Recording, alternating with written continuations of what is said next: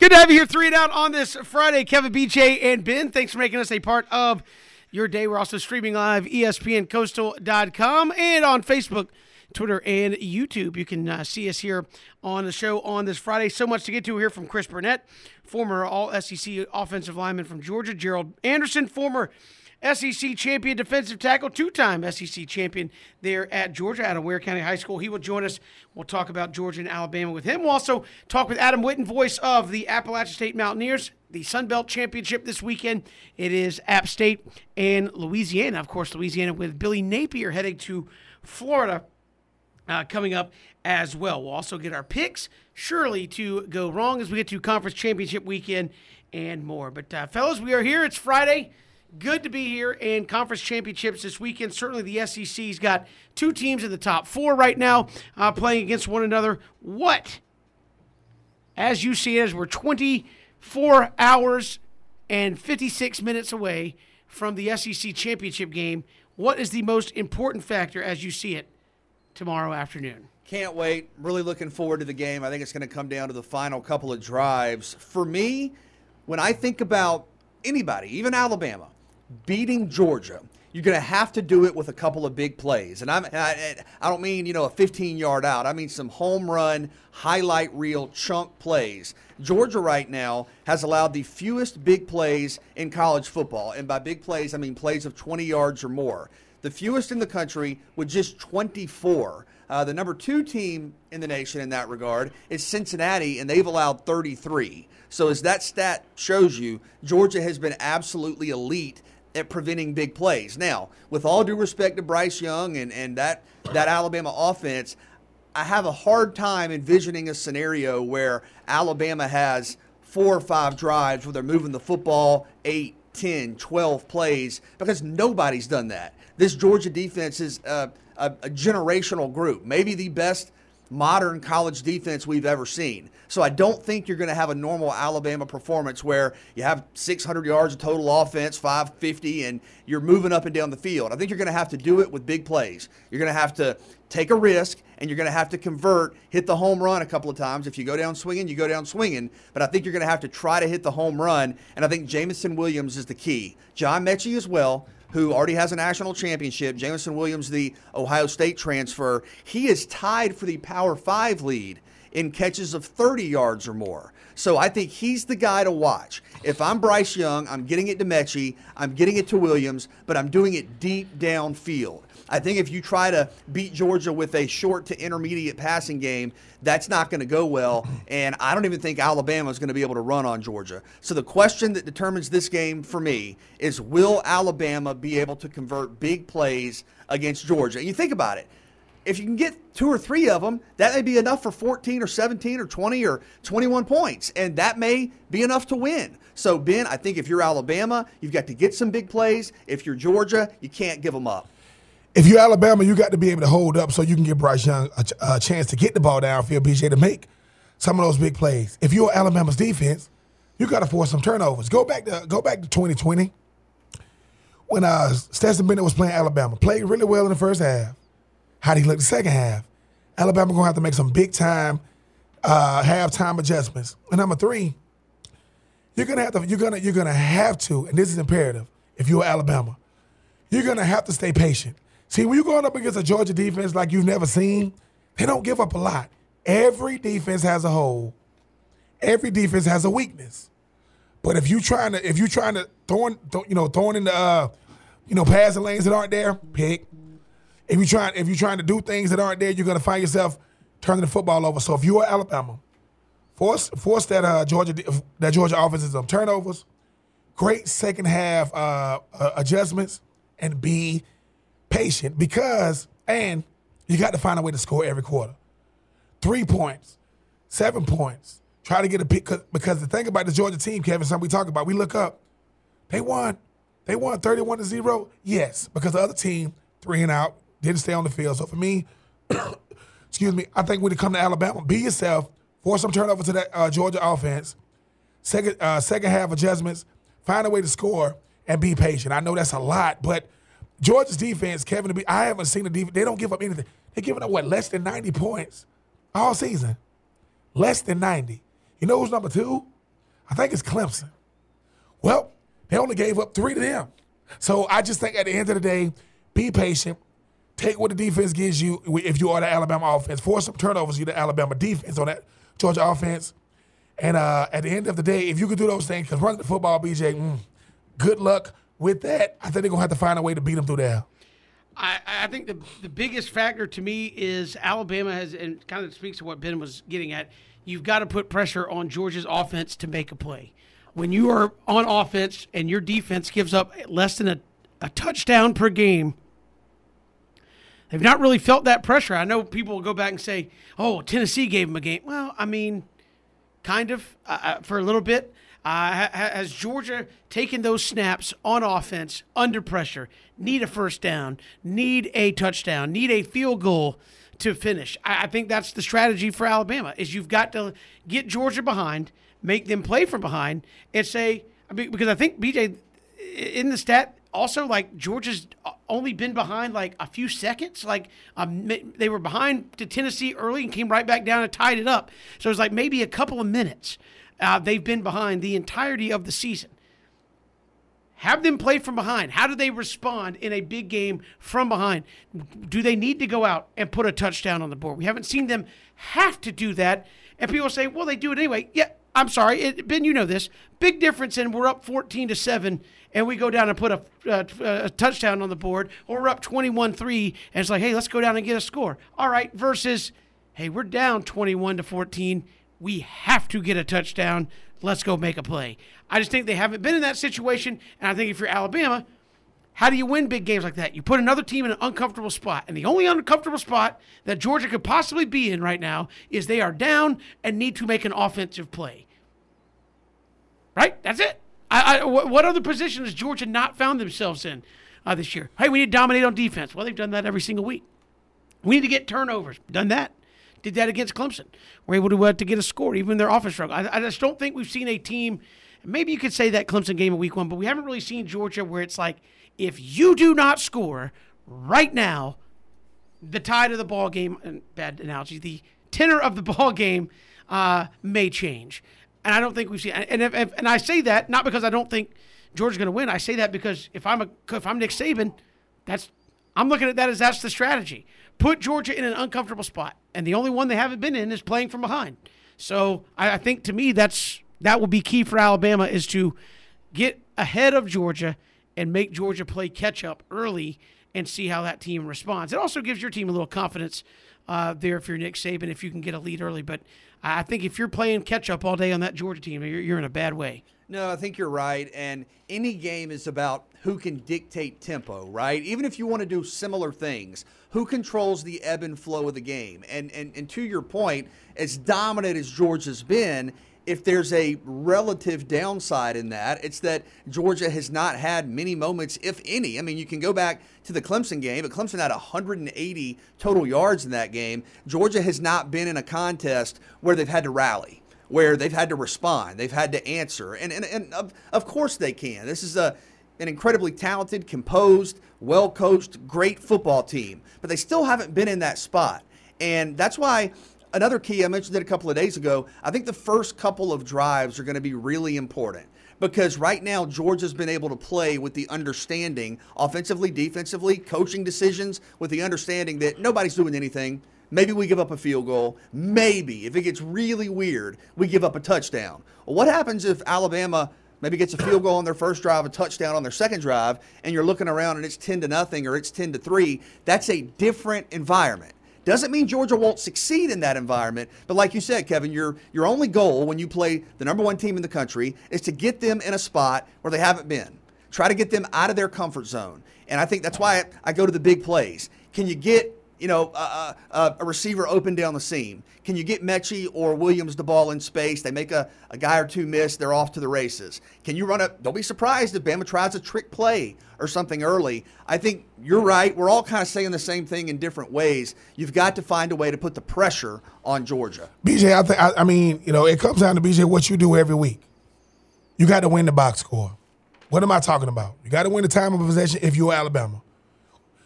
Then you got to win the turnover. You got to win the turnover battle if you're Alabama. And this is most important. You got to win the possession battle. How many possessions did you have? How successful were you with possessions? And number 4, most importantly, sustained drives. Sometimes just keeping that Georgia defense on the field longer than they used to being on the field is a win. Because the biggest thing Alabama got to do, BJ, is prove to themselves we can move the ball against these guys. Because the same way Alabama gets better as the second half, so does Georgia. Because now I know what they want to do. So, time of possession, turnover battle, win the possession, and you got to have sustained drives. That will give you a shot to even have, success in this game. And if Stetson is who Georgia knows he is, they got to go out there and put pressure on him, Kevin, to hopefully throw the football to the other team or turn the football over because Alabama's going to need a couple extra possessions for that offense to potentially try to put some points on the board. Yeah, and again, BJ, I think that is the whole way. If Georgia plays the way they have all season, you talk about a lot of times we hear this in politics. What's the path to victory? The way Alabama has played the last half of the season offensively against the number 1 defense in the country, if that goes out and maintains the status quo and that doesn't change, Georgia will win the ball game. Now it might be 14-3 or 14-7, but Georgia will win because I think Alabama's defense is pretty good. Also, we're number 7 in the country. We're kind of cutting that short a little bit. So I do think it could be a low-scoring game. But if Alabama doesn't create something that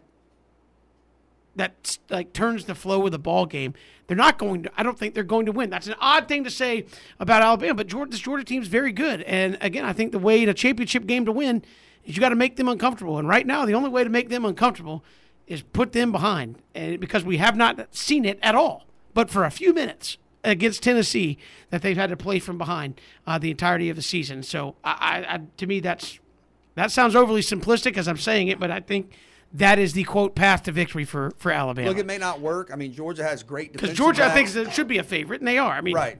Darion Kendrick's been spectacular. Has been one of the best corners in the country this year. But I think if you're Alabama, you have to be aggressive. If you come out and you're running, again, tight end drags, and I hate to say it because normally I'm a big fan of running the football, but you're trying to establish the run first, I think you're going to have a real problem.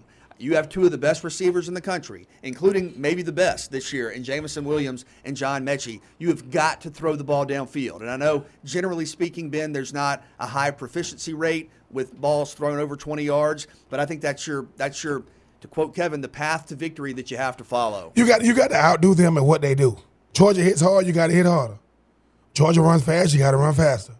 Georgia's dominated, you got to be more dominated. Because sometimes we forget, Alabama's not used to being the team not being talked about. Hey, man, wait, we do this too, right, Coach? Yes.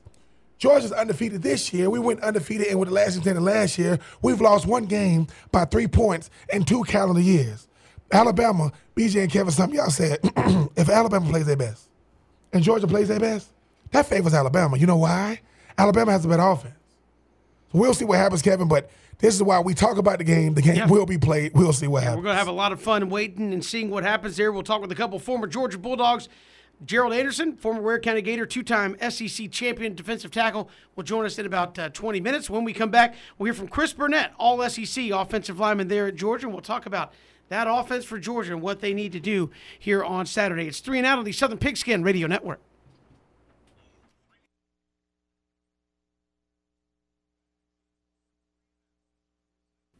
That's a great point. I think that those guys are probably very confident, but I think they are also very prepared. I think there's a difference between going into a game confident and cocky. I believe that Kirby has created an environment along with those seniors there where they know you cannot take any matchup for granted, let alone one that is a matchup against a team led by the greatest coach of all time. So I think they're confident. You know, they've come into every single week and they've shown themselves to be an elite team, a team that is well-disciplined and well-coached and plays well together. And I think they're probably going into this like this is another Saturday. Let's do what we do.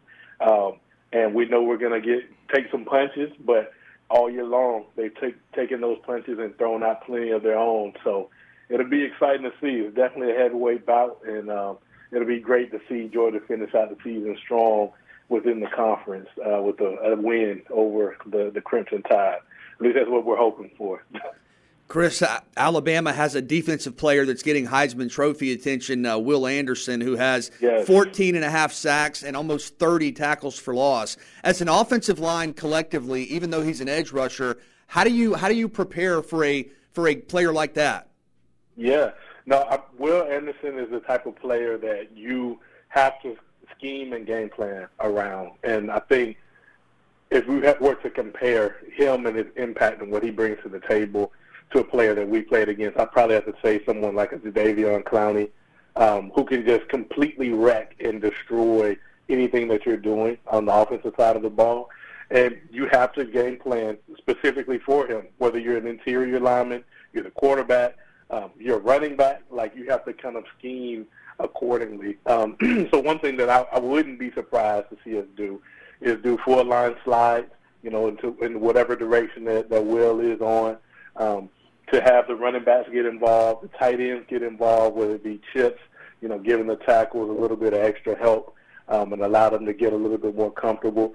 And to be quite honest, there'll probably be a lot of those kind of quick reads, three-step drop plays that happen that usually tries to negate some of the quickness and the get-off and the ability to rush the passer that guy that can bring. So the thing I'd be looking forward to or looking to see is if we can stay out of those third and long, second and long type of circumstances and situations, I think we'll be able to not, negate or thwart him, but I think we'll hopefully be able to keep him at bay long enough to make the plays we need to offensively. Individual battles as well as like playing with, consistency on the offensive line is something you had to do, Chris, from your time at Georgia. How much is this we talk so much about, the Will Andersons, the Jordan Davises, all these big name players, and we come out of this game talking about those five guys in front of Stetson who just took the game over.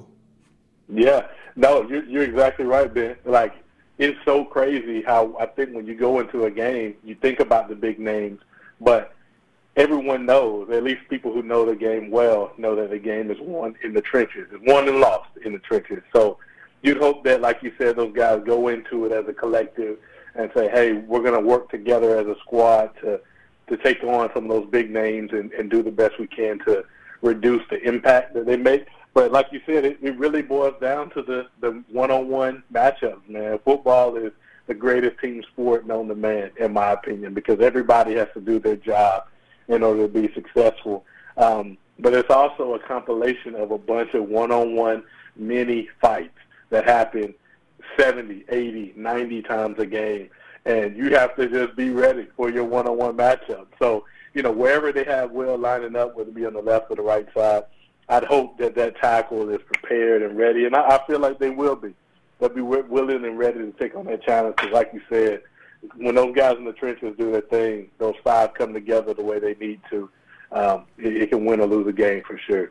Chris Burnett joining us here on 3 and Out. And Chris, when you have Ben talks a lot on this show about complementary football. When you have a defense that's played like Georgia's had, how kind of relaxed are you as an offense where you go and say, look, we don't need to rush things, we don't need to force things, we don't need to do certain things because our time will come and our defense is not going to allow much of anything?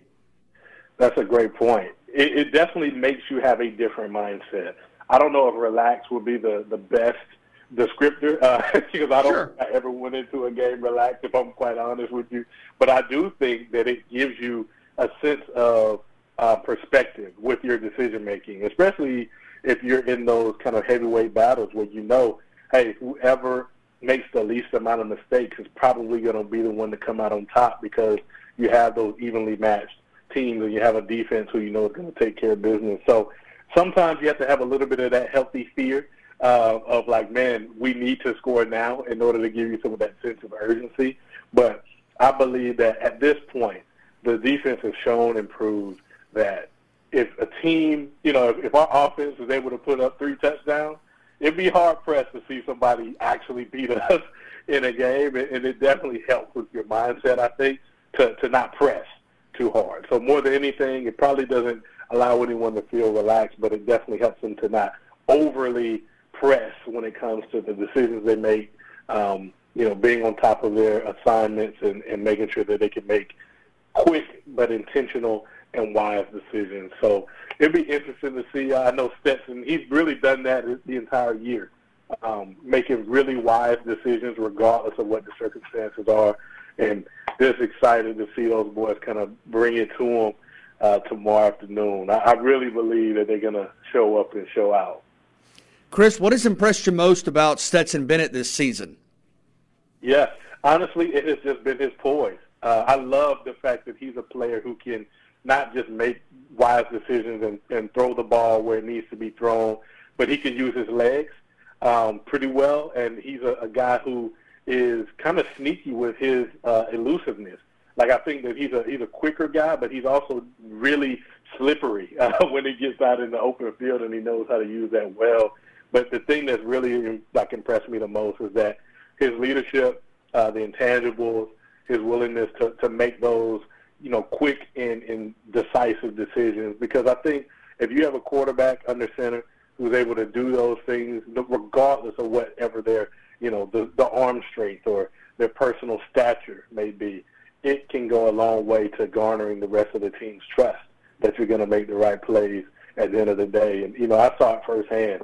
Aaron Murray wasn't the biggest in stature when it came to quarterbacks, but when it came to just leadership, preparation, ability to make wise decisions, there was nobody I trusted more. And I feel like they probably have a similar respect for Stetson from this season and honestly from the previous season as well.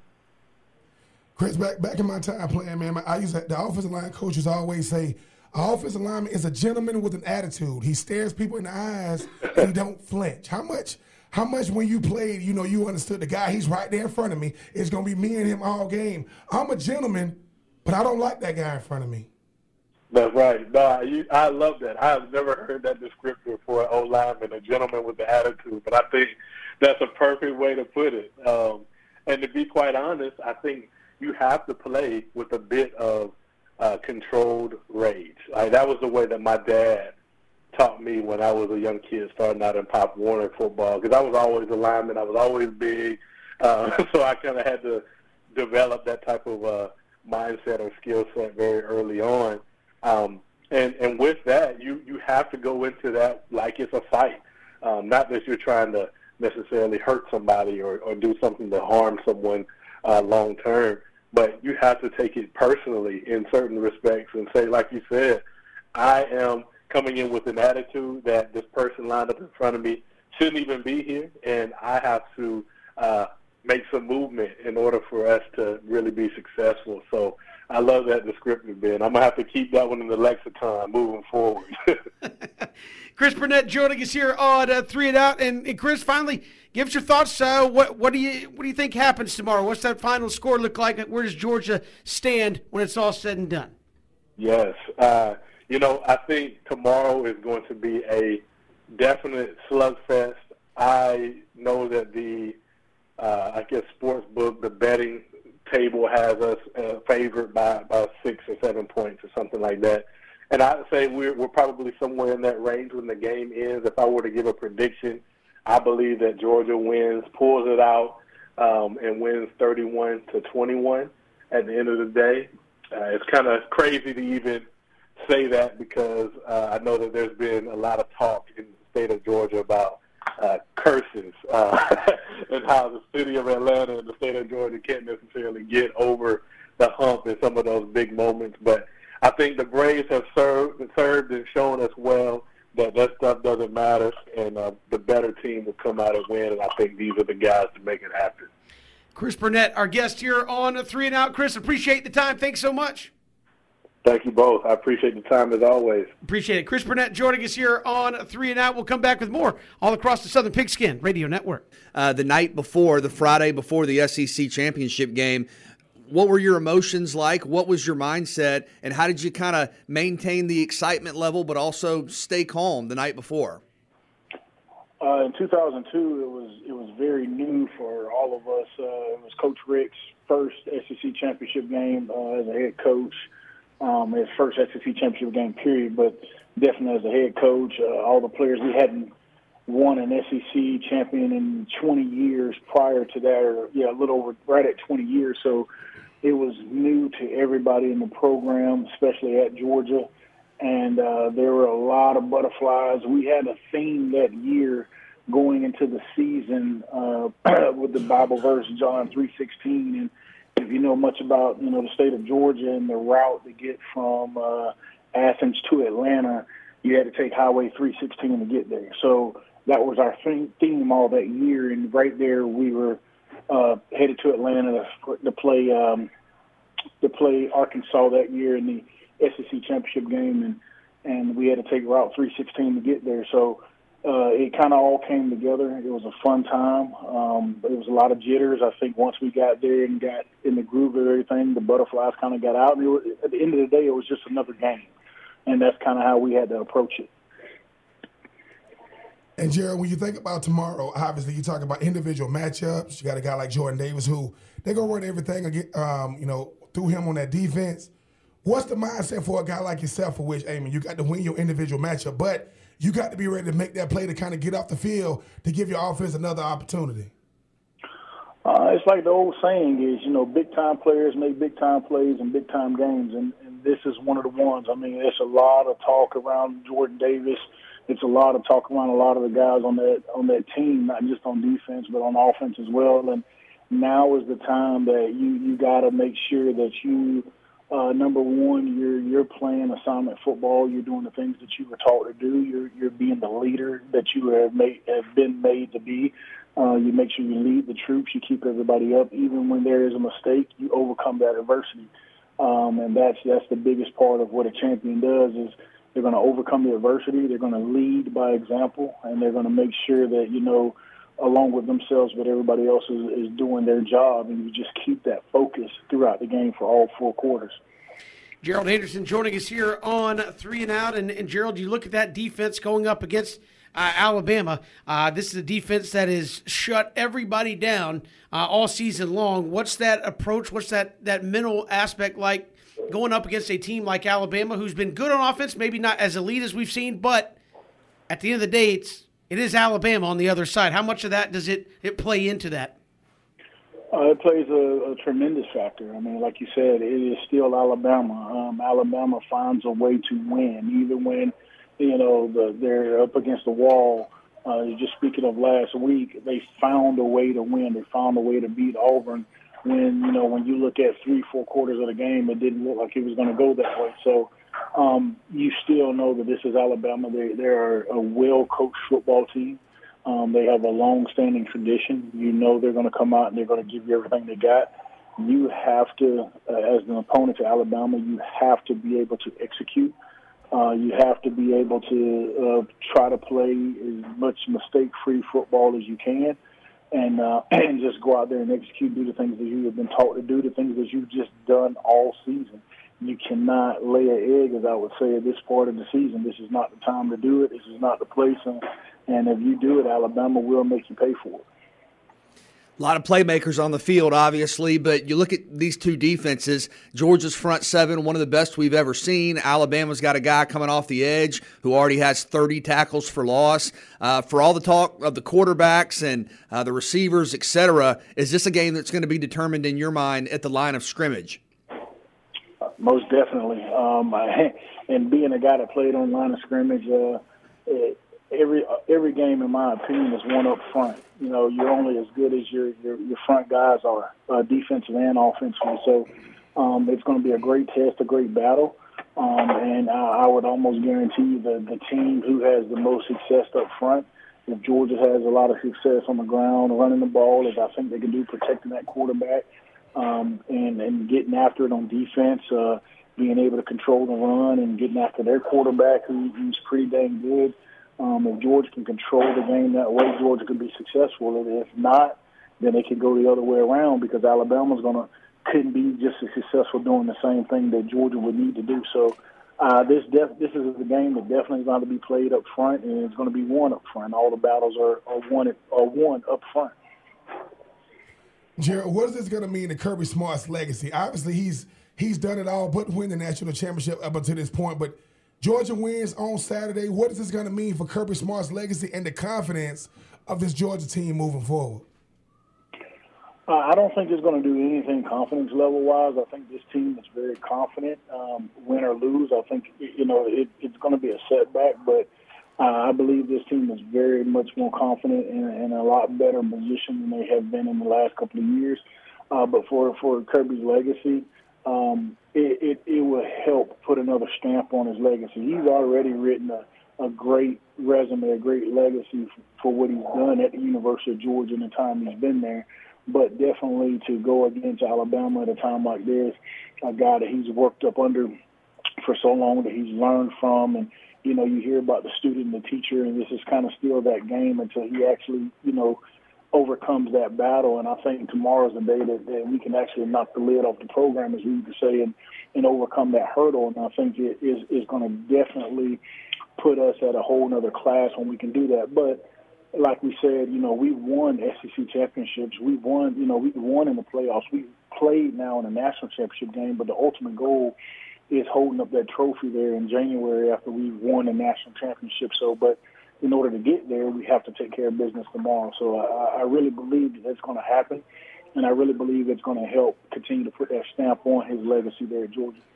And Gerald, everything you just said is why I don't get the narrative. Sometimes we've heard this week of, well, it doesn't matter if Georgia wins on Saturday or not. They're still in the playoff. Everybody knows that. They're in regardless, and they still have the ultimate prize out there to go win a national championship. I kind of disagree with that. This is a chance to, as you said, knock off Alabama, and they're out. Kick them out of the playoff picture, and then move forward and worry about your destiny there.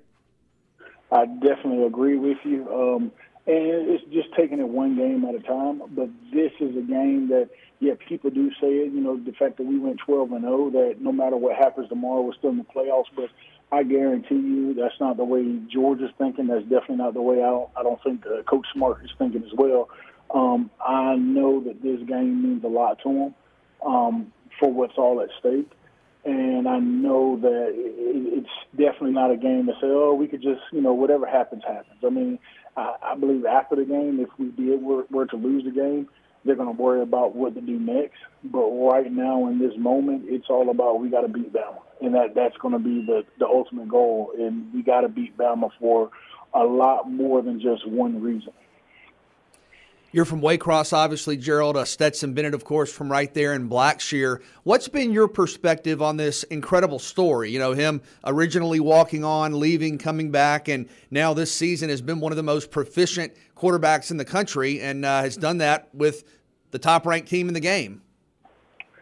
It's been incredible for a guy like Stet, and being right there where I grew up, 10 miles away from where he grew up from, and he's had an unbelievable story, and watching him even last year when he came in, he played he had some struggles there at that position, and just the things, the adversity that he's overcame. I mean, most people in his position would have already walked away from the game, quit, or done something else, and he stuck right there through it, and he has been blessed to be in the position that he is in right now, and I know. Just a guy of that nature, he's soaking it up. He understands what he has to do, and he's going to go out and give it all he has. You could tell a guy like that, he's just not a football player. He loves what he's doing. He loves the University of Georgia. He loves the state of Georgia. And when you get a guy like that has that much passion and love, I have no doubt in my mind that he's going to go out there and continue to lead and put this team on his back. I mean, and I read an article the other day, man, the kid stands 5'11", and you just don't realize it because he plays so much bigger than that. And, and he really does. And it's just more than just, how strong is his arm or how well he can run. It's just the things that he does and what he brings to the game. There's no knock on the guys that's behind him. There's no knock on JT Daniels, but this kid is just a whole nother dynamic to what he's doing right now that's unbelievable, and he continues to get better and better week in and week out, and I'm so happy for him. I can't wait to see, at the end of the season what he has wrote for his legacy here, and it's just a proud moment for a kid like Stetson. Georgia and Bama tomorrow, SEC championship game. Gerald Anderson, former Ware County Gator and Georgia Bulldog defensive lineman, two-time SEC champion there as well, joins us here on 3 and Out. Gerald, appreciate the time. Thanks so much. Thank you. And we've got more to come here on 3 and Out all across the Southern Pigskin Radio Network. Back here, 3 and Out all across the Southern Pigskin Radio Network. Phil Collins getting us fired up. This is like every pregame anthem every Friday night before we do football. Christian Gokel starts the Phil Collins. I can feel it. He does. Sing that thing. What's your second favorite Phil Collins song?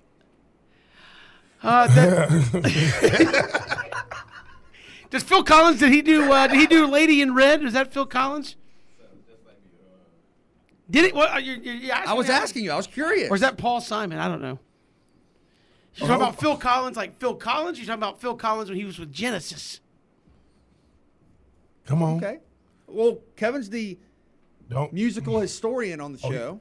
No, not if you got to ride long distance and you got to go on a musical escapade where people try to, control the radio. BJ violates all driving my protocol goodness. ever involved. No, I don't drive. I ride. I know that's what I'm saying. Anybody that knows that you don't drive. Unless there's a steering wheel in front of you, you do not get control over the musical selection in the car. We could be in Texas. It could be 2:00 in the morning, and BJ goes, "The game's over. Let's drive back. Let's go. I got some stories to do." It's like parliamentary procedures. It's like unless the time is ceded to you to control the radio, you do not get control of the radio unless the steering wheel is in front of you. And go ahead. This has been a wide-ranging segment. No. Parliamentary procedures? Yeah, because when I have to drive that late with BJ, it's not driving, it's swerving. Because that's what I'll be doing because I can't make it. But somebody else will ask, "Do you good? Could you stop swerving so I can post this story?" I'm like this. Yeah, your car makes internet. It's amazing. Yeah, well, we about to make an accident because it was about to be rough because I was struggling. That's what we were about to do. Oh, my goodness. I'm sorry. I didn't mean to take us down the sideways path. You came back and I was jamming out to. I didn't do any of that. I know. I was doing it. You're like, what? You can't like Phil Collins? Well, you still haven't given me a second song yet. Do I have to name the entire catalog? Not like one song that Phil Collins. What is your second? Because you came back with like, oh, Phil Collins. I'm sorry. Can we not like Can we not like one song somebody does? I don't know the entire Phil Collins catalog here on a Friday afternoon. Excuse me. We'll come back. I'll have to do some research apparently to make BJ happy. The entire soundtrack of Phil Collins when we come back at Take 3. It's 3 now on the Southern Pigskin Radio Network. Hit us up on Twitter at Pigskin Radio, streaming live at ESPNCoastal.com.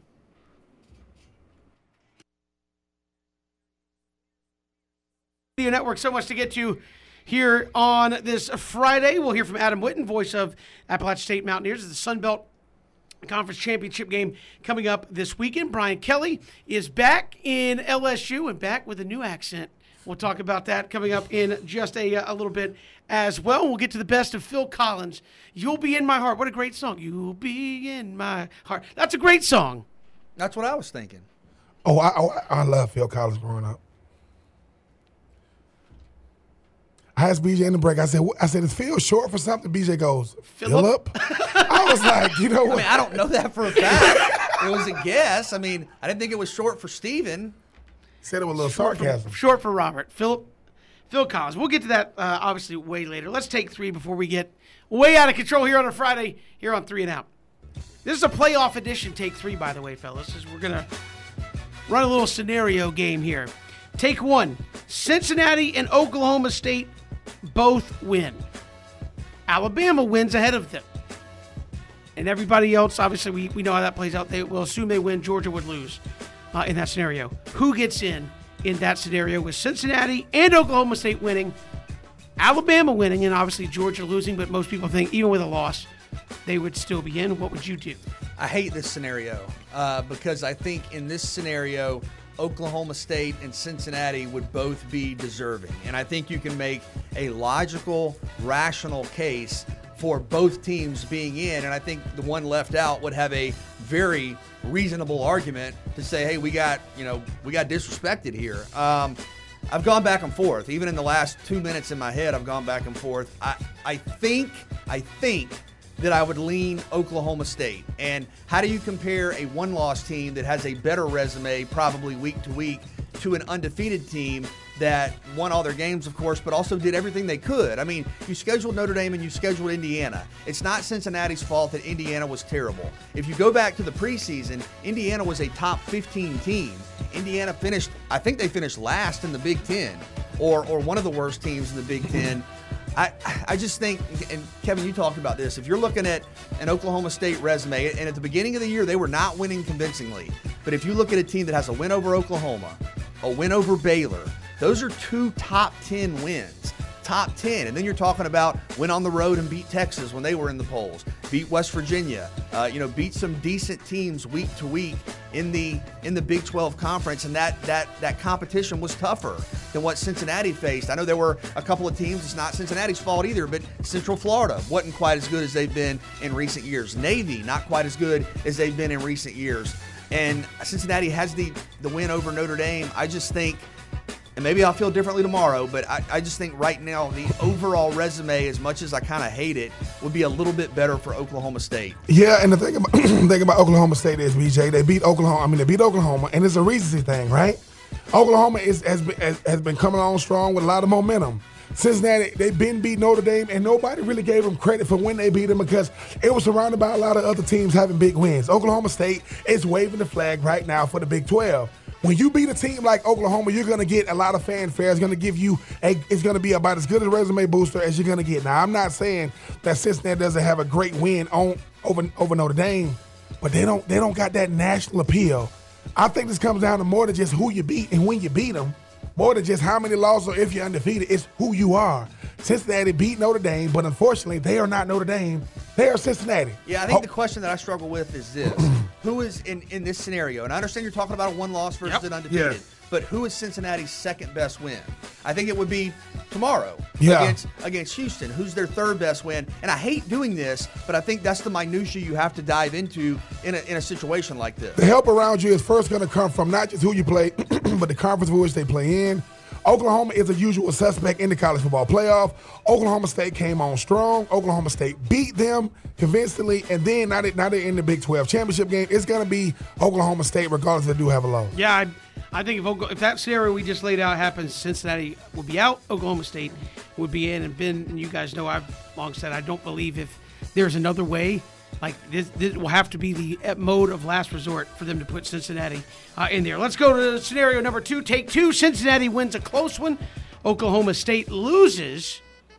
Is Cincinnati still in, or does Notre Dame, sitting on the sidelines, have a chance to hop over? Yeah, and in that scenario, there's only one team between Cincinnati and Notre Dame in the playoff poll. It's Oklahoma State. So if Oklahoma State's out, some people have theorized, well, how would you compare an undefeated Cincinnati with the head-to-head over Notre Dame, and maybe a Notre Dame team with that being the only loss having a better week-to-week resume? I think that I would look at the head-to-head as being kind of doubly important, not only because you won, but you won at Notre Dame and you won by multiple scores. So it's not like, there was a crazy fluke ending. You controlled that game. They were leading by multiple scores for much of that game, and it was in South Bend. And I'm sorry, Notre Dame, on championship weekend you watched. On championship weekend, you did not And remember play. That supposedly plays a factor. That happened before when somebody sat back and didn't play a championship game. Yeah, you watched. And I have a hard time kind of knowing what to do with Notre Dame because Cincinnati this Saturday has a top 25 game. So not only will they have the head-to-head over you in your house by multiple scores, they will have played a ranked team on Saturday while you did nothing. So in that scenario, I feel very comfortable going with Cincinnati. I'm going to go with Cincinnati, BJ, because the thing about Notre Dame is they got in before because they got beat by Clemson, who they beat in the regular season. They're not going to play Cincinnati again. But I will say this, though. Notre Dame got a lot of momentum right now, too, Kevin, with the coach leaving, getting the new coach. And, BJ, you always say this, too. Just because you beat a team, sometimes you could beat a team who was still better than you when you beat them. Now, I'm not saying that's the scenario this year, but the exception to the rule is 2 teams in college football, Alabama and Notre Dame. I wouldn't be surprised if Notre Dame jumped Cincinnati because they'll say, well, maybe they had a down game, what may have you. But I would put Cincinnati in. I mean, if they beat them head-to-head and they're undefeated, what else can they do? Yeah, and BJ, I'm a big fan of what you do on the field. So in this scenario, I'm putting Cincinnati in. That's what I would do. I still think there'd be a lot of internal strife and pressure for them to leapfrog Notre Dame and get them in there. But I feel like Cincinnati would be in that scenario. All right, moving along. Final scenario, take 3 here. Michigan, Alabama, Cincinnati, Oklahoma State, all lose. Could happen. Who's in? Thusly, after Georgia in that scenario. That would be what, 2, 3, 4, and 5 all losing. I also hate this scenario because it gives you a set of circumstances where it's impossible to be consistent. Because you're going to have to violate some sort of idea of, well, this team didn't win the conference championship. This team beat this team head-to-head. This team only won, by modest margins. There's no good way to do it. I think if that happens, obviously it goes without saying Georgia's number one. As much as I don't like the fact that they watched on championship weekend, and I really don't like that, but I don't know what a better alternative is. I think Notre Dame comes in at 2. I mean, for the most part, they've handled their business. Outside of the loss to Cincinnati, they've played better as of late down the stretch. I've made some marks on my paper because I've changed my mind since the show meeting. I think at 3 I would go Ohio State, because if you look at Ohio State's losses, they lost to an Oregon team who spent much of the season in the top 5. And they lost to a Michigan team in the top 5. So both of their losses were top 5 losses. And if you want to go back to and I don't like this either, but we're talking about splitting hairs, the margin of victory evaluation, they have beaten a lot of teams by a lot of points. And I would lean Ohio State over Alabama. I'll have Alabama 4 because Alabama will have lost to the number 1 team in the country, which to me is barely even a loss. I mean, losing to the number 1 team in the country is kind of a half a loss.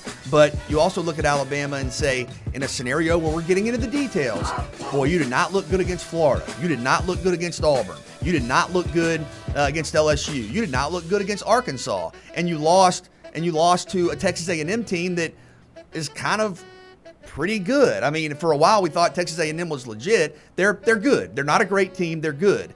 And where I struggle is with Michigan, because Michigan beat Ohio State head-to-head, and their loss would be an extra loss that Michigan didn't have to play, that Ohio State didn't have to play. But the reason I would keep Michigan out is a loss to Iowa. Iowa's not a great team.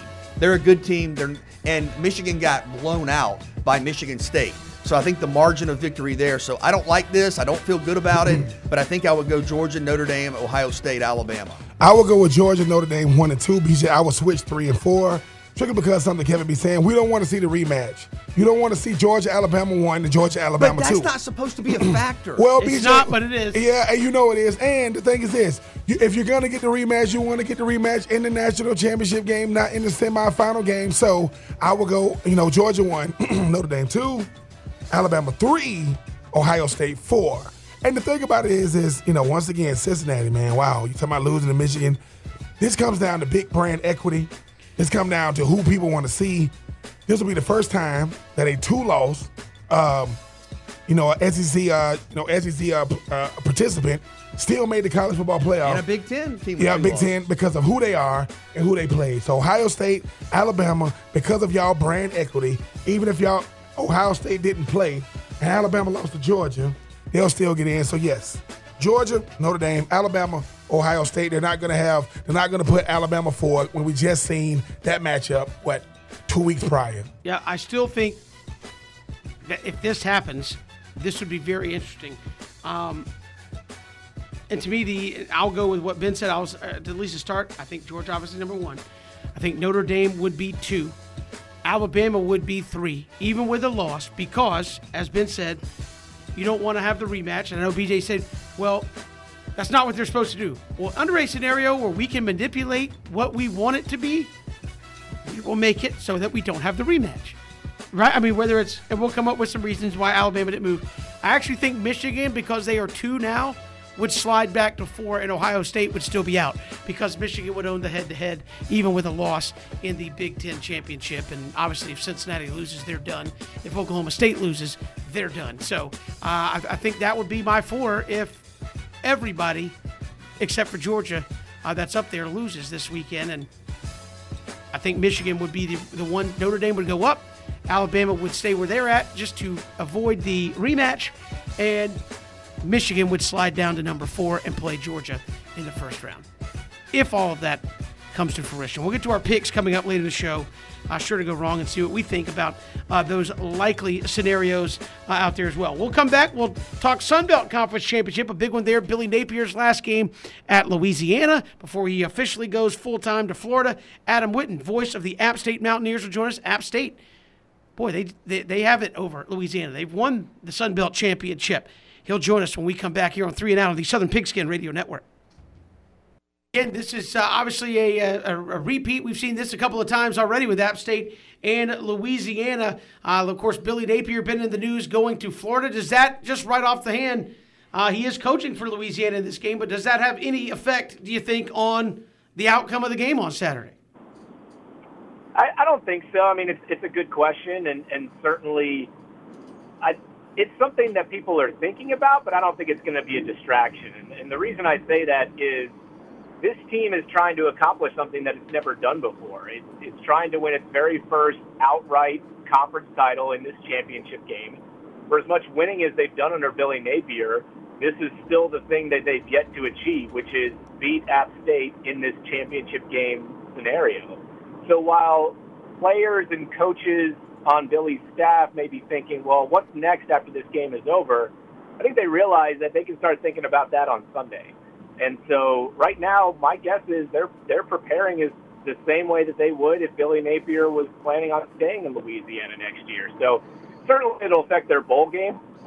It's a good question leading into their bowl game, but for this one, I don't really anticipate much happening in terms of distractions. If anything else, because of the way that they have supported Billy Napier in this move, they may be more motivated to win it just to be able to help him achieve that before he heads to Gainesville. Adam, App State enters this game on a nice winning streak. What's the confidence level like around the Mountaineers? They're super confident. You know, they're playing great football, and they still feel like, I think what makes them the most confident guys is that they don't feel like they've been able to put it all together just yet.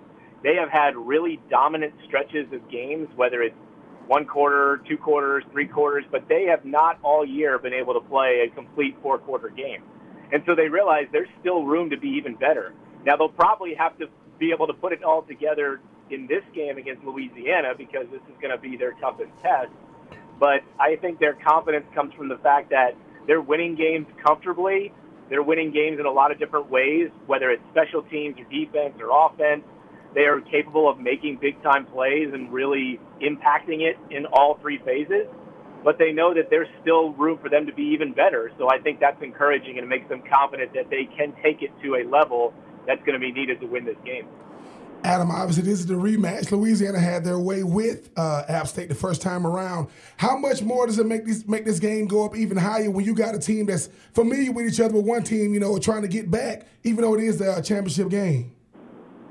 Yeah, it's interesting. I think each team has a lot to prove in this game, and you can't always say that in a championship game where it's usually one team feels like they're being disrespected and motivated more than the other. For Louisiana, they've got to prove that they can beat App State in this type of game in a championship setting, whereas App State, even though they're the team that's won all the conference championship games, they feel like they've got something to prove just based on what happened in October when they lost by 4 touchdowns. So I think on both sides, each team feels like, yeah, nobody believes that we can win this game. For App, it's because of the way they were dominated in the game in October. For Louisiana, it's because they've never won a championship game against App State. So I think because of that, you've got a really unique scenario where both teams kind of look at this as a prove-it type of game. Adam Witten, voice of the Appalachian State Mountaineers, joining us. And Adam, speak to App State and the way they're playing down the stretch. Obviously, Chase Brice is transferred in, had a tremendous year for App State. Just where is this team offensively where it seemed like after that loss to Louisiana, they really took off from an offensive standpoint? Yeah, I think for as great as the team has played in this 6-game winning streak, I think the offense is something that they really feel like needs to wake up a little bit. It's been inconsistent. The numbers haven't really been there. And, in the game against Georgia Southern last Saturday, the offense did not run the ball well. Georgia Southern had a plan where they were going to put 9 in the box and put more people than they could block. And they said, you're going to have to hit us with the deep shots in man coverage to be able to move the football. And App was able to do that fairly consistently. They did hit on 2 big plays for touchdowns, but the defense and the special teams were really what lifted them in that one. So, I think offensively, they've got to find a way to be able to run the ball. And part of that is being able to kind of use the pass to set up the run. App's usually been that way in reverse and use the run to set up the pass, but because of the way teams are really stack the box and load up to try to stop the run against App, they've got to be able to throw the ball downfield and mix it up with the way that they get rid of the ball out of Chase's hands to be able to get that Louisiana defense to back off a little bit and open up some running lanes. So for as well as the team has played in this winning streak, I do still feel like that there are some things that need to improve on the offensive side of the ball, and it really starts with figuring out some ways to move the ball on the ground, because that has not been something that they've done at the level they're used to. App State, since moving up to the FBS level, has been one of the most consistent winning programs in the country. For all the storylines around the Sun Belt, you know, what Coastal Carolina's done and Louisiana and kind of the national showcase games you've had, would it be a statement from Appalachian State if, with all the other storylines, all the other teams that have had success, you're talking about Appalachian State as the league champions once again? Yeah, it's a good point, because I think this is a statement opportunity for the Mountaineers, because even the beginning of this year, they've kind of been thinking to themselves, well, wait a minute, like, we're the team that's been doing all the winning. We're the team that's won the titles. Why all of a sudden are people trying to give that throne to other programs? And Coastal had an amazing year last year, and Louisiana has won so many games, and those two were ranked in the preseason top 25, and Louisiana is you know, has won more games than App over the last couple of years. But you know, Coastal Carolina kind of took a step back this year, and it's really tough to do this thing consistently. And so App got a chance to come out game and say, yeah, you know, everyone was in love with Coastal, and everyone thinks that Louisiana is, you know, ready to take the claim of the best team in this conference, and they're the one that's in the top 25 this week in the playoff rankings. So App's got a chance to say, well, wait a minute, we didn't go anywhere. We had a down year where we won 9 games in a COVID year, but here we are back on top, just like it used to be. So, yeah, I think that's certainly one of the narratives to pay attention to inside that locker room. And Adam, even sticking with that, I mean, every conference has a headliner. You're going to have, you know, hopefully real good teams throughout it. You talk about Coastal, what they was able to do last year, what Louisiana's doing this year. But when I think of the Sun Belt, take nothing away from every other team, the first team that jumps out at me is App. Have they gotten used to being the headliners? And sometimes you get a little headliner fatigue, always being the hunted. Yeah, I mean, they certainly embrace that, and it's something that they know that they kind of have to take with them wherever they go. You know, that is the culture that is established from the first day that players step on campus. They know that the expectation and the goal every year is to win a conference championship. And so they've been to enough games on the road and in different scenarios where they know they're always going to get the team's best shot.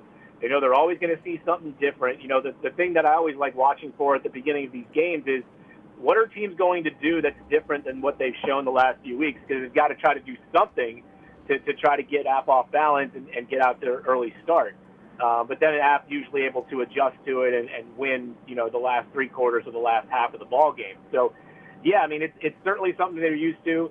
They have 14 super seniors on the team, 28 guys who are technically seniors on the team. So they've got tons of experience across this roster from guys that played in both the 2018 and 2019 championship games.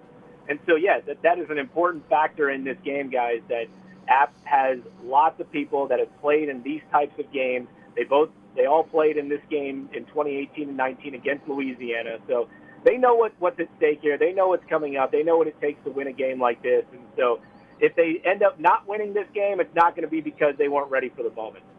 Adam, finally wanted to ask you about a playmaker from down here in coastal Georgia, Trey Cobb. I believe earned some All-Sun Belt honors. What type of season has he had for the Mountaineers, and how important is he going to be this weekend? Oh, he's a tremendous player. Trey's been kind of a playmaker in terms of someone who's helped to force some big turnovers and make big plays in the game. You know, he gets overshadowed a little bit because of the inside linebacker. He's playing next to the defensive player of the year in the conference in DeMarco Jackson. But Trey's just as valuable. In fact, you know, in his last 4 games, he's come up with 3 interceptions, 1 returned 100 yards for a touchdown. He's had a couple fumble recoveries. So Trey has been the guy who has really been able to, while his tackle numbers aren't always as high, he's always got his nose around the football, and he's recovering balls, he's forcing fumbles, he's getting interceptions. And so Trey is super valuable in his versatility to be able to not only make tackles and potentially be effective on the blitz up the middle, but be able to drop back in coverage and has good enough hands to make a good play on the ball. So Trey's an incredibly important part of this defense. He got second-team all-conference recognition just a day ago. So, yeah, he's going to be a huge factor in this game as well. And it's App State and Louisiana coming up on Saturday for the Sun Belt Championship. Adam Witten, voice of Appalachia State, joining us here on 3 and Out. Adam, really appreciate the time. Thanks so much. Yeah, guys, appreciate it. Enjoy the games. Will do. Adam Witten joining us here on 3 and Out as, again, the Sun Belt Championship tomorrow afternoon, I believe, kicks off at the same time as the SEC Championship game there as well. We've got more to come. It's 3 and Out on the Southern Pigskin Radio Network. Have you here on 3 and Out on this Friday. Kevin, BJ, and Ben. Glad you are with us.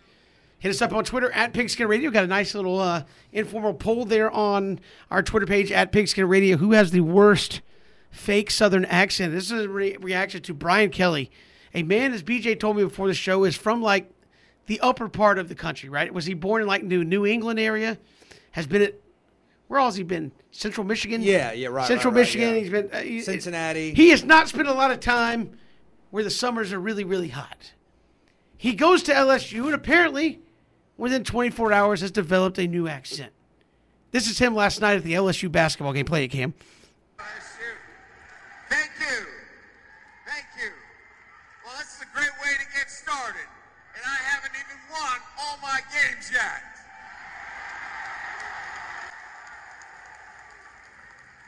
It's a great night to be a Tiger. I'm here with my family, and we are so excited to be in the great state of Louisiana, but more importantly, to be with you great fans and to be part of what is going to be an incredible ride here at Louisiana State University. Family. He came to LSU with his family. And he's like, come on. Fake. Come on.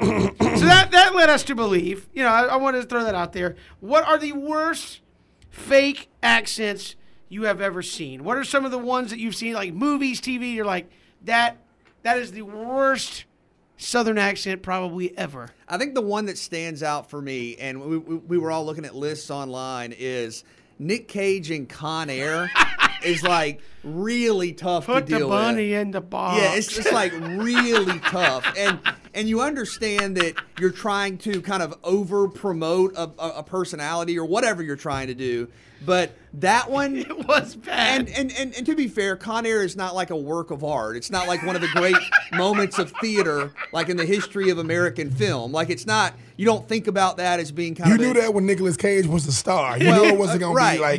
But like Nick Cage in National Treasure, like that's a pretty good movie. That's fun. That's enjoyable. There's nothing kind of over the top. Nick Cage in Con Air, and wasn't he like from Georgia? Yeah, he's not trying to play a hillbilly. He got on a prison transport. It is rough. Like it is cringeworthy. That's got to be number one for me. Oh man, I mean, Alec Baldwin and Goes to Mississippi. I mean, Keanu Reeves and Devil's Advocate. But for me, Terrence Howard and Hustle and Flow. I mean, that is true. Because the thing about Terrence Howard is, hey man, I'm trying to do this, man. What? And like, Anthony Anderson was, and listen, Anthony Anderson was actually trying to coach him while he's on the freaking thing when he was like, hey man, you messing up my flow, man. No, you messing up this accent. But I will say this, for people, there's the thing about Southern accents that people got to understand. It's like, it's not one size fits all. Like a Southern accent in Louisiana doesn't sound like a Southern accent in Mississippi. Doesn't sound like a Southern accent in Georgia. And people was thinking, oh man, why are they back? Because it might be the hardest thing to do.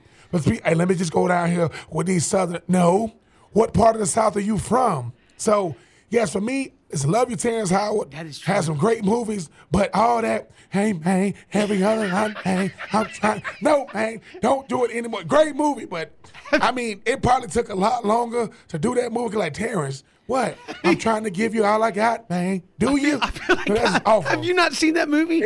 Oh my God, Cam, have you seen that? Hustle that and Flow. accent. Go. Yeah, go watch it, man. What Ben is doing is so funny because he's like, "Come on, man, I can't do it. You're doing it way better than when me." he does, he like, "Hey, man, we over here trying to make this CD, if man." If you're talking about Yes. one-liners, because they in Memphis, right? They in Memphis, and he's trying to look. The thing about a Southern accent, you can't overstress it. It's, hey man, listen, we over here, and we trying to do this demo tape. No, we gonna listen, need y'all. if you're to talking really- about yeah. one-liners, the worst one-liner in fake Southern accent history is James Vanderbeek in Varsity Blues. Yeah, I don't want your life. Yeah, it's bad. It's bad. The one that always drives me crazy, and I don't know why it does, but if you watch Bagger Vance, The Legend of Bagger Vance, like Charlize Theron's is awful. It's like so overdone. She's overstressed. I mean, she's overstressed. And the thing, once again, Matt Damon, he's trying to reel her back, saying, "Look, Southern accents, right? We're gonna say words that aren't words. I get it, but we don't. It's not drawn out. It's like, Am I supposed to just sit here like a buttered muffin? And it's like, come on. Exactly. I mean, That's what she's. It's awful. And listen, if you really want to show us you can act, do them Southern accents. They're not. Mr. Randolph Jr. from right here in Savannah, Right, Georgia. Savannah, It's Georgia. awful. It's the worst. Now the little kid, he had it. He had it down. I haven't pat. seen that either. Oh, listen, The Legend of Back. And this, and hold on. And this thing. How have you not seen that movie? Hold on. It's been working. Hold on. And this thing, Will Smith, he didn't do too much. Kept it simple. He'll say Bagger Vance is the name. He'll be like, $15 is guaranteed. He kept it simple. Not all this, hey, man, I want to play some golf, man. I love Terrence Howard, but I'm like, dude, I would have been like, cut. Terrence, what's wrong with you? Trying to cut this tape, trying to get up in here, trying to make a little money for the rent, can't do nothing.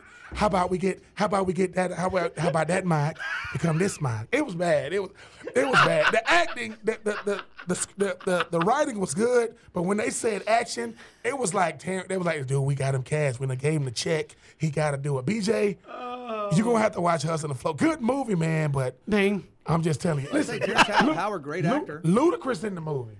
Luda? Yes, Ludacris. I'm trying to think of something you ain't never seen. I mean, Terrence Howard. What is something? Terrence Howard was in Four Brothers. He was the. He was the cop. He was the cop that. Yeah. Wait, okay, Terrence Howard might be they might typecast him. He don't have like range. You ain't gonna say whoa. But if every other word is like most of his movies, he plays a bad guy. exactly like with that, he was like, I don't like bad cops. But at least he was himself in Four Brothers. With that, it was all right and action. Every time I get out this car, man, I can't do it. He did it he like, hey man, I just want to. It was bad. Because he was in Memphis. It was supposed to be. If you were from Memphis, you thinking, what? This was what you used to do. Get a person from that city, and typecast him in the movie and give him a shot. Because Terrence Howard, that ain't what he do. Love Terrence Howard, but that ain't it, ladies and gentlemen. That ain't gonna get it. We were talking about this one too, and I understand. I guess it's so quotable that it stays with you. I understand that it's supposed to be over the top. I get it. But we were talking about The Waterboy. I mean, there are just with Adam Sandler, there are just so many. I get that's kind of the point. Yeah, that's very shticky. I mean, hold on, that was Louisiana, right? I mean, they Yeah. I mean, Mud look, dogs. Look, I will say this. Listen, if you're not Southern, and Don't do it. obviously, y'all think we have a certain. I'm gonna say this: a person who's lived up north, we think the way y'all talk is weird too. Y'all think, why you sound like that? Well, I mean, we say things like, it ain't you all, it is y'all. We fin to. You don't got to like it, but we use words that are words. Like a brick in the South is an object that people use either throw at you or they build houses with it. Up north, it means that it's cold outside. It's brick. Or, if you use the word mad in the South, that means you're angry. If you use the word mad up north, that means a lot of things. It's mad people outside. What you mean? I ain't seen nobody angry. No, it's a lot of people. So it's a lot of, but that Southern twang, I love it. BJ, I've been told I sound like I'm from a lot of places. Yeah, that's Yeah. yeah.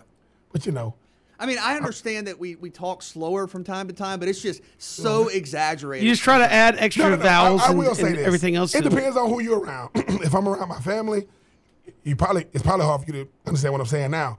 But I'll use words that ain't word. I'm like, boy, what are you talking about? That's just how we talk. But if you have lived in the South, you don't need no interpreter. But old Brian Kelly, try to get my family, my family. I mean, I should have came tried to fit in, man. I should have came out there and said, Brian Kelly, man, what you doing out here, man?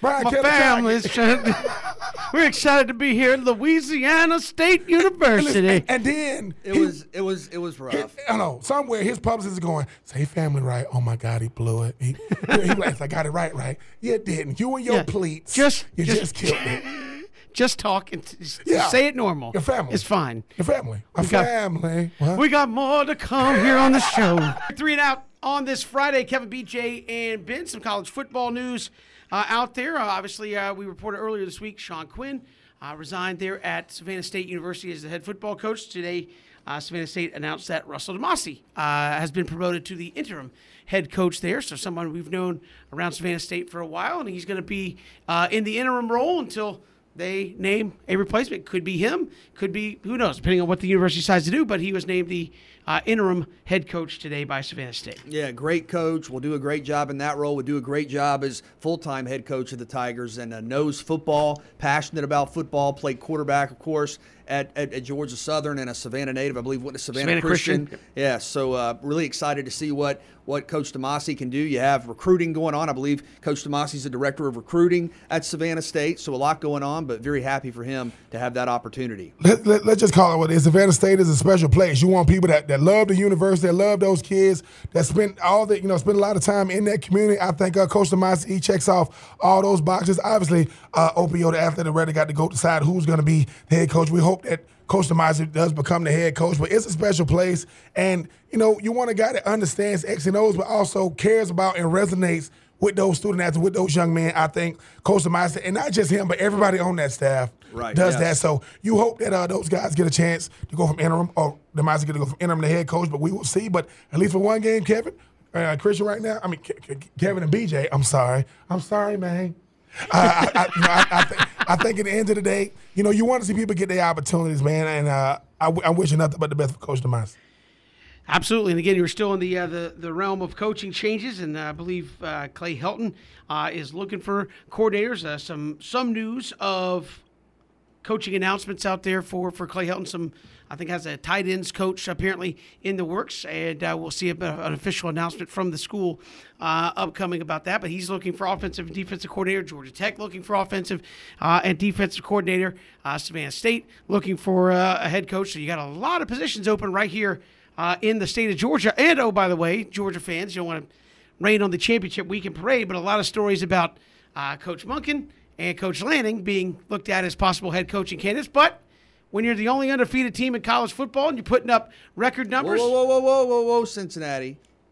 When you're the only undefeated major college football team, major college football team there, your coordinators are going to obviously be looked at for other gigs as well. Yeah, and it's amazing. We've seen so many hires, and we feel like we've been through kind of multiple seasons of hirings here, but you have 2 openings in the ACC. I mean, Duke is open. Virginia, as we found out yesterday, going to be open. You're thinking about Miami needs a new offensive coordinator. I think there were multiple media reports earlier today that apparently the Hurricanes are going to try to go after Mario Cristobal, the head coach at Oregon. We'll see how that goes, while they, I guess, still have a head coach in Manny Diaz. So I think we're in for a busy couple of weeks. I would guess, Ben, coaches not only want to be in place, but want to have their staffs. Think about Clay Helton or whoever. You want to have your staff in place as soon as possible, even if you're not looking at trying to sign most of your recruiting class in the early signing period. I mean, the regular signing period's 2 months away. I mean, so you want to get on recruiting as fast as you can, have a staff out and working as soon as you can. So I think we're going to see a lot of hires in the next couple of days. The lifeblood of every program is recruiting. BJ and Kevin, I think we just witnessed the most exciting thing about any program is who's going to be your head coach.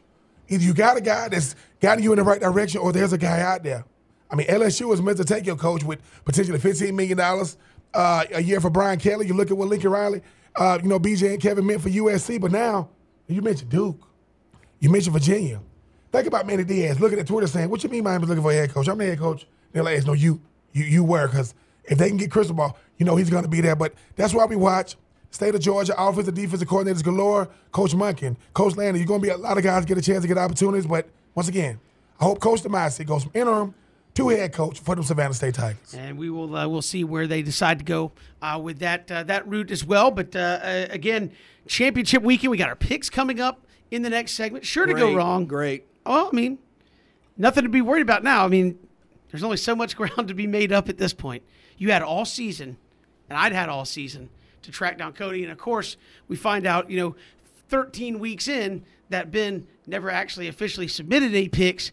Christian just gave him the favorite every week. Find out that you were basically given the chalk favorites every week. Well, not every week. I did start off like giving picks, and when that didn't work, I just went chalk. So it's just a new strategy. It was just a simple request. Write down your picks It's about that you going give chalk, on the show. Man. Go chalk, man.